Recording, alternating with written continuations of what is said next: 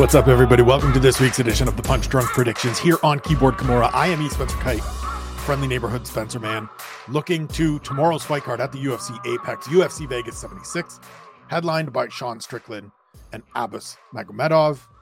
As always, though, before we get to this week's picks, we look back to last week. UFC Jacksonville 6-6 with one no contest in the 13 fights. There were a couple of poor reads in there. The David Onama fight, I liked his power. I liked the athletic upside of him, as I said, during the week. He had a good performance, a very good performance to get that finish over Gabriel Santos.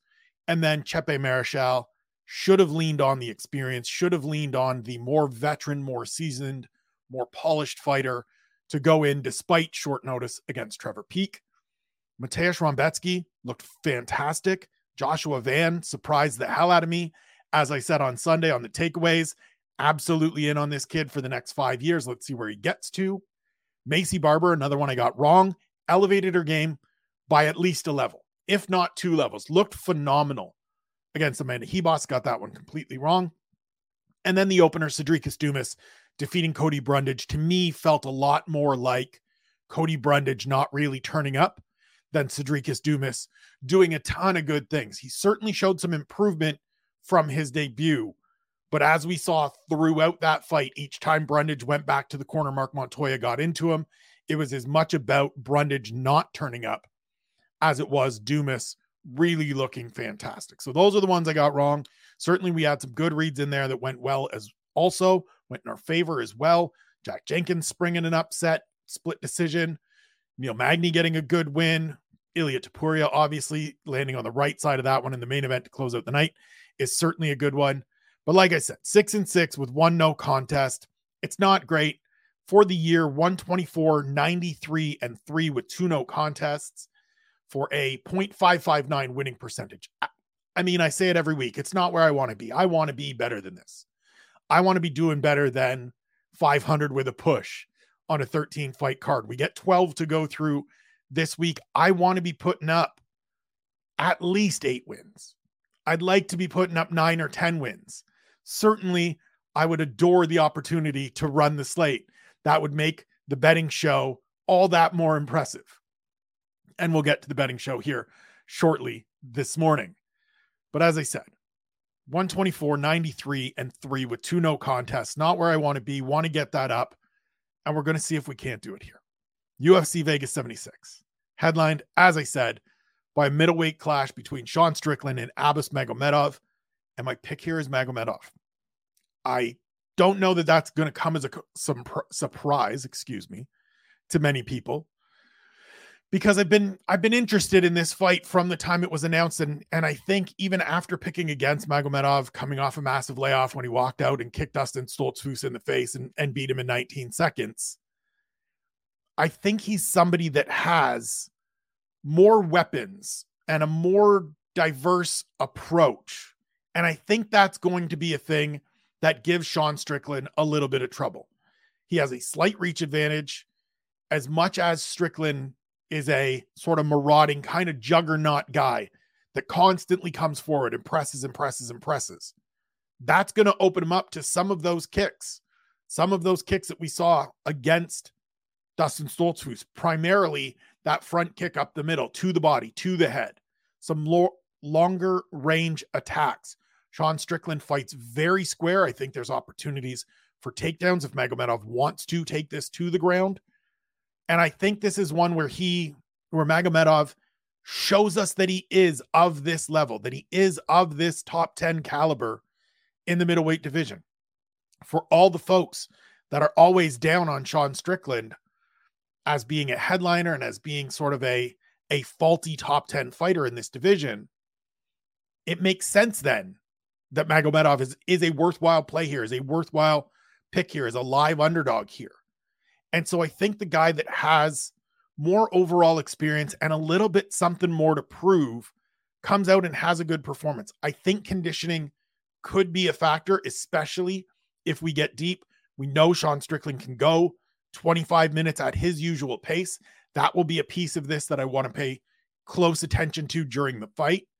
But I think Magomedov can maintain his pace and go with Sean Strickland And I think he has opportunities to finish. I think he has weapons that might be able to get Strickland out of there. It's not the power left hook that Alex Pereira dropped him with, but I think there will be some spots where Abbas will be able to get off with good shots and maybe hurt Sean Strickland. We've seen him hurt in the past, even in some of the victories. We'll see if he gets hurt and beaten here on Saturday. Co-main event, Damir Ismagulov and Grant Dawson. My pick is Grant Dawson. And a lot of it hinges on the fact that Ismagulov gave up 7 takedowns against Arman Tsarukyan. Now, Dawson isn't that good of a wrestler. He's not Tsarukyan as a wrestler, but he's dogged in his pursuit of takedowns. He's a very good control fighter once he gets guys to the ground. He gets around to your back. He stays there. He locks you in. You hang out on the canvas. So I don't think he's necessarily going to need to get 7 takedowns. This, to me, could be a fight where he gets one around and controls from there, whether that's very early in the round or whether that's sort of in the second half of the round. As much as Ismagulov told me when I spoke to him for a story that's up on UFC.com, that he brought in some wrestlers from Dagestan to work on that takedown defense, and that being 100% healthy and focused is going to certainly show some improvements this time around. It's one of those things for me where I need to see it, because Grant Dawson is going to come out and try to replicate that blueprint. And he is a good finisher. He's proven himself to be a very good wrestler. I think we undervalue the victories over Jared Gordon and Mark Madsen. I think we sort of undervalue Dawson as a prospect, as a rising potential threat in this division, simply because he doesn't have that explosive, dynamic athleticism that we see from the folks that we tend to project to that level. This fight is going to tell us if he is there, if he is in that mix as a guy to continue to keep an eye on going forward in the lightweight division. I think he gets this done. I think he gets a victory. I think he gets the biggest win of his career and makes a real statement here. I don't know that he gets the finish. I think there's going to be possibilities. He'll certainly be hunting for it. He is somebody that chases finishes and works to finish rather than just hanging out. But we'll see. I think this is a good fight. I think it's a competitive fight. And I think Grant Dawson gets the job done on Saturday.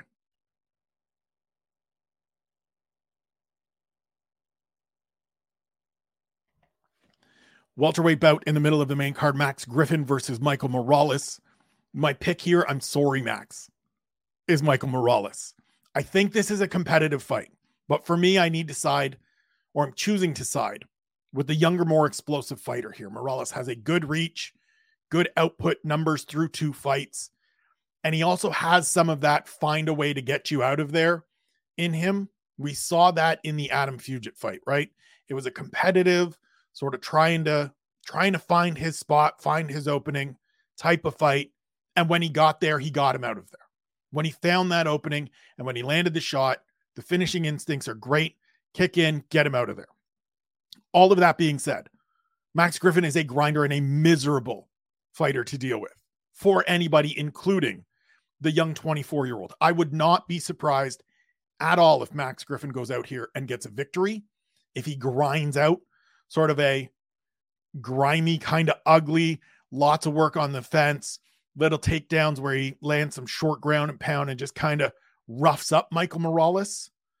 But overall, in looking at this fight, I just think the length and the explosiveness and the youthfulness, quite frankly, of Michael Morales is going to rule the day, get him a 3rd straight victory, and put him just outside the top 15 as we really get into the back half of the year. Ariane Lipski and Melissa Gatto in the flyweight division next. My pick here is Gatto. As good as Lipski looked last time out against JJ Aldrich, as I talked about this week, my question from Wednesday, from one question of was it real or a mirage, is a big part of the reason why I lean Gatto. I need to see her replicate it before I can really buy into it. Additionally, Gatto can crack a little bit. She can grapple a bunch. It feels to me like a fight between, right now, competitors that I think are separated by a level. I think Gatto's a little bit ahead of Ariane Lipski. She's coming off a loss to Tracy Cortez last time out. That is a top 15 fighter, undefeated in the UFC, not a terrible loss. We've seen Lipski have terrible losses. She lost to Priscilla Cachoeira. That's a terrible loss. I think Gatto has the opportunity to go out here and really show that as good as Lipski looked last time out, she is a different caliber fighter than JJ Aldrich. Lipski win isn't impossible. I don't think it's out of the question. And I don't mean that in the like anybody can win, but I don't necessarily think she is going to be able to outstrike Melissa Gatto and outwork Melissa Gatto for 15 minutes. I think there might be some opportunities for Gatto to finish both on the feet or on the ground from top position once she gets Lipski hurt. And I think the Brazilian gets back into the win column after suffering the first loss of her career. Lightweights, Ismail Bonfim and Benoit Saint-Denis, the all-violence matchup of the weekend. My pick is Saint-Denis. I think if you look at his stats on UFCstats.com, which is a resource I think everybody should check out from time to time when analyzing these fights, the data is misleading because of his fight with Elizeu Zaleski dos Santos. When you look at his strikes absorbed per minute numbers, they're way off the charts, but it's because he took his debut up a division against a former top 15 guy and a guy that's still very much in that second 15 that absolutely put it on him. And a Russian referee, whose name I can't remember, let it continue for eternity. If that fight is stopped when it should have been stopped, one of the many times it should have been stopped, those numbers are different.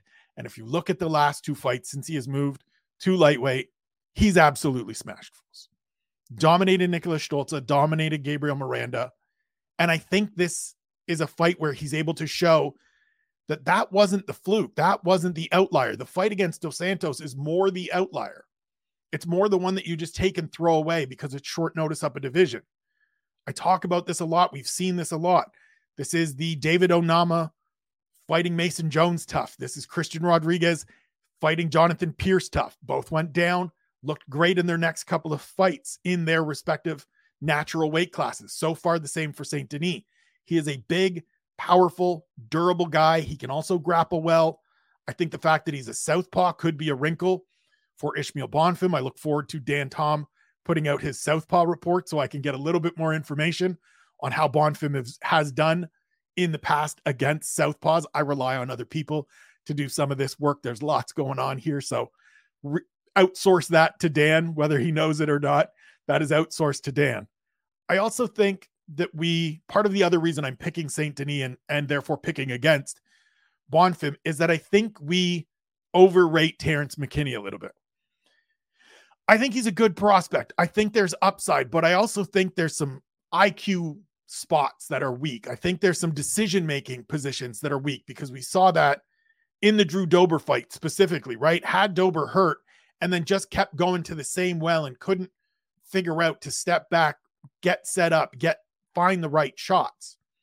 I think because his story is what it is, because the debut against Matt Frivola is what it was.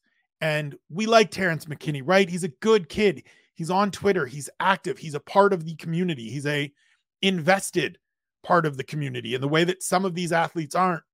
We give him a little bit more leash. We give him a little bit more upside. We look at him a little more favorably.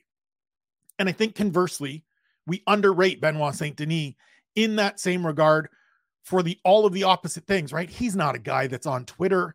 He's not somebody that we know his big story, even though it is an interesting story. I believe he was in the French military, which is something worth exploring and worth talking about going forward. But I think this is an opportunity for Saint-Denis to go out and get a win that makes people sit up and take notice.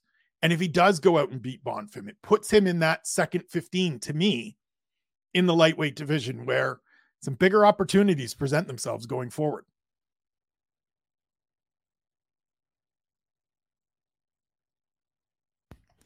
Next up, main card opener in the middleweight division, Nursultan Ruziboev versus Bruno Ferreira. My pick here is Ruziboev. I think Bruno Ferreira has Hulk smashed a bunch of dudes that made the ridiculous decision to stand and trade with him. He is a big, strong, powerful dude that likes to throw hands, that clearly has power in those shots. And all of these dudes, including Gregory Rodriguez, just decided to walk across the cage and stand in front of him and say, let's just go and see who goes to sleep first. And it's been the other guy 10 consecutive times. But for the most part, outside of Gregory Rodriguez, and I will give Leon Aliu, who he defeated on the Contender Series, sort of a half mark for being a real guy. It's been a bunch of middling competition. Like, let's just be real about this, right? It's been not quite weekend warriors, but guys that have never risen beyond the regional circuit and never really risen beyond being just good fighters on the regional circuit, right? Card filler guys. Now, I'm not knocking Ferreira for taking those fights, but that to me dictates and indicates sort of where they're at in their progression. It makes it difficult for me as an analyst, as somebody breaking down these fights and looking at these fighters, to really put a ton of stock in them yet. Now, to be fair, Ruziboev hasn't fought this otherworldly level of competition. But the things I like here, and the reason I'm picking him, 34-8-2 with 2 no contests overall. He's 29 years old and has 46 fights, and he's won 34 of them. He is significantly taller, he has a longer reach, and he can grapple. And I think he goes out here and just ducks under some big swings, puts this fight on the ground, and turns this into a grappling match. The Renzo Gracie Philly team, led by Daniel Gracie, has a bunch of sick grapplers on it. Sean Brady, Joe Pfeiffer, Pat Sabatini, Andre Petrosky. They are good grapplers, and Ruziboev, to me, profiles as another one. I think this is a fight where, despite it being short notice, despite Fahea being 10-0, 10 stoppages, Ruziboev has won his last 8 straight, all by stoppage. Last 10 fights are wins by stop. His last 10 wins, are all by stoppage. I think we got a chance for an upset here. We're going to see if it comes through. Move to the prelims. Kevin Lee versus Rinat Fakhretdinov in the welterweight division. My pick here, unsurprisingly to anybody to listen to stuff this week, is Rinat Fakhretdinov. I think Kevin Lee gets out wrestled here.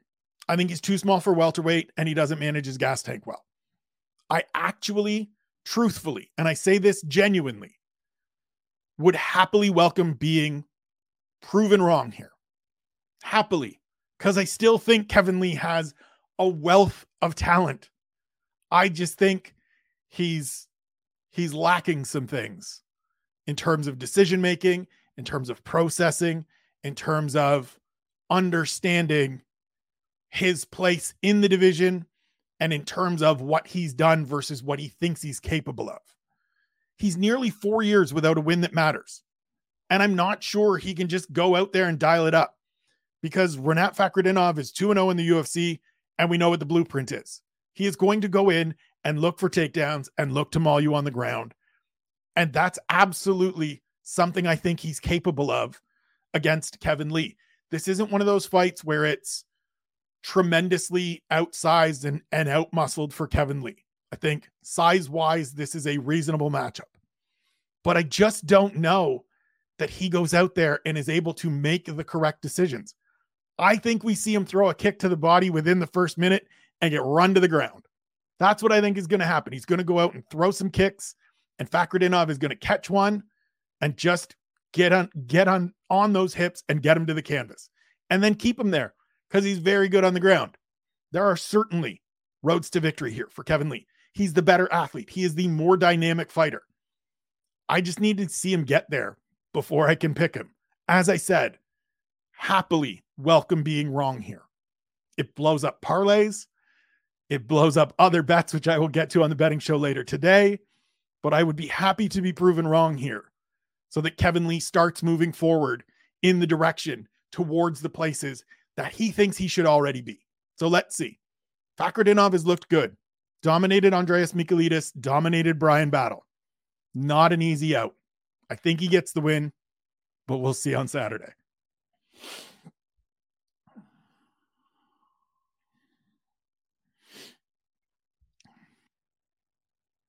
Featherweight division, and I realized that I didn't press mute when I thought I pressed mute, so maybe we had all of this muted at one point or another.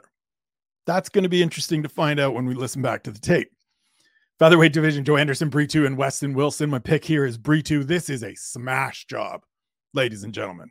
Wilson is 34, has never beaten anyone with 10 or more wins, and he's just going to get waxed. Like, it just is what it is, right? Like, we can be straightforward. We can be honest about this. Weston Wilson is one of these gentlemen that if you have read me in the past, you know I have advocated for 10-day contracts in the UFC, similar to the NBA, where you get signed to the roster for 10 days and the team gets to decide whether they want to renew you or not. Usually guys get a second 10-day, and then it's either you stick with the team for the rest of the season or they part ways. Weston Wilson should be on one of those in the UFC.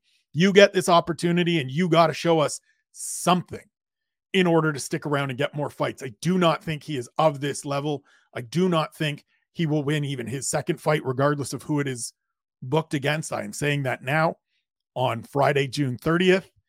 No disrespect to Wilson in terms of like not trying to be harsh, but he's 34 and has never beaten anybody with 10 or more wins. He's not of this level. Joanderson Brito goes out, dominates him. And to be fair, I think Brito would have smashed Hussein Ashkabov as well. This man needs to step up in competition. Let's get it for him after this one. Move to featherweight. Still feels weird because it's not a real division in the UFC. Yana Santos versus Karel Hossa. My pick is Hossa. And this is one that I'm just not sure about, right? I have zero confidence in this pick. Every week there are a couple of these fights where I just feel very, very uncomfortable having to make a pick. But that is the nature of the game. That is what we're here for. That is what you are here for. As long as Hossa is moderately aggressive, I think she can hurt Santos. If she's tepid, if she comes out as she did in the first 2 rounds against Norma Dumont last time out, this gets interesting. It might be the biggest coin flip fight of the night.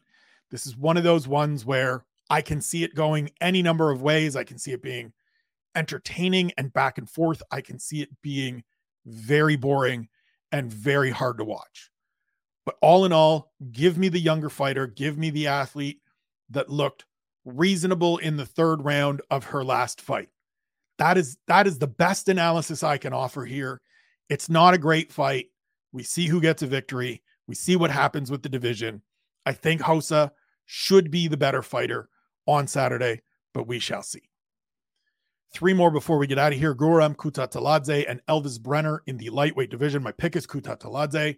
I think this should just be a win. Like, he's more experienced. He's faced significantly better competition. And this is a huge shift and step up for Brenner. Split decision win over Zubaira Tukhugov in his debut at UFC 284 in Australia. Was scheduled to face Jordan Levitt here. Kutateladze is orders of magnitude better than Jordan Levitt, with no disrespect to Jordan Levitt, who I think is a good but not great fighter and showing some improvements, right? Showing some opportunity to grow. Very nice win last time out with some knees to the body, like what we're seeing. But Kutateladze, to me, has already shown that he is a fringe top 15 fighter. With the win over Gamrot, with the loss to Ishmagulov, I think he can go out here and dominate. I do think Elvis Brenner can make things interesting, as he did against Tukhugov. But overall, I think class should win out. Give me the Georgian Viking.